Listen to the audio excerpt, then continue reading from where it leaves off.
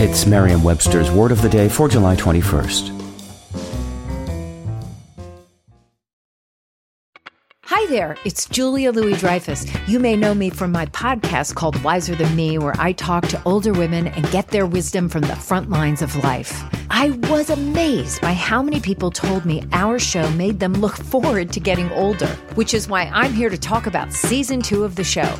Sally Field, Billie Jean King, Beverly Johnson, Ina Garten, Bonnie Raitt, just to name a few. All hail old women. Wiser Than Me Season 2 is out now from Lemonada Media. Today's word is receipt, spelled R-E-C-E-I-P-T. Receipt is a noun that means a writing acknowledging the receiving of goods or money. It can also mean, as receipts in the plural in informal language, proof or evidence.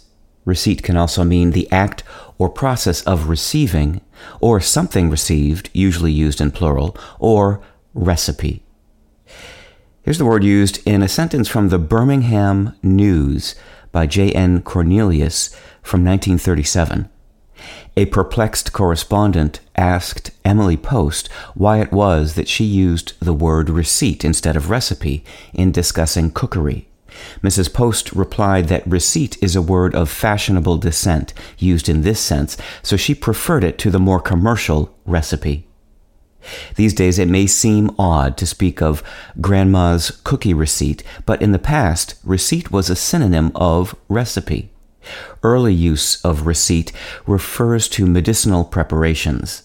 Recipe didn't arrive until the 1500s, and it too was first used to describe a formula for medicine.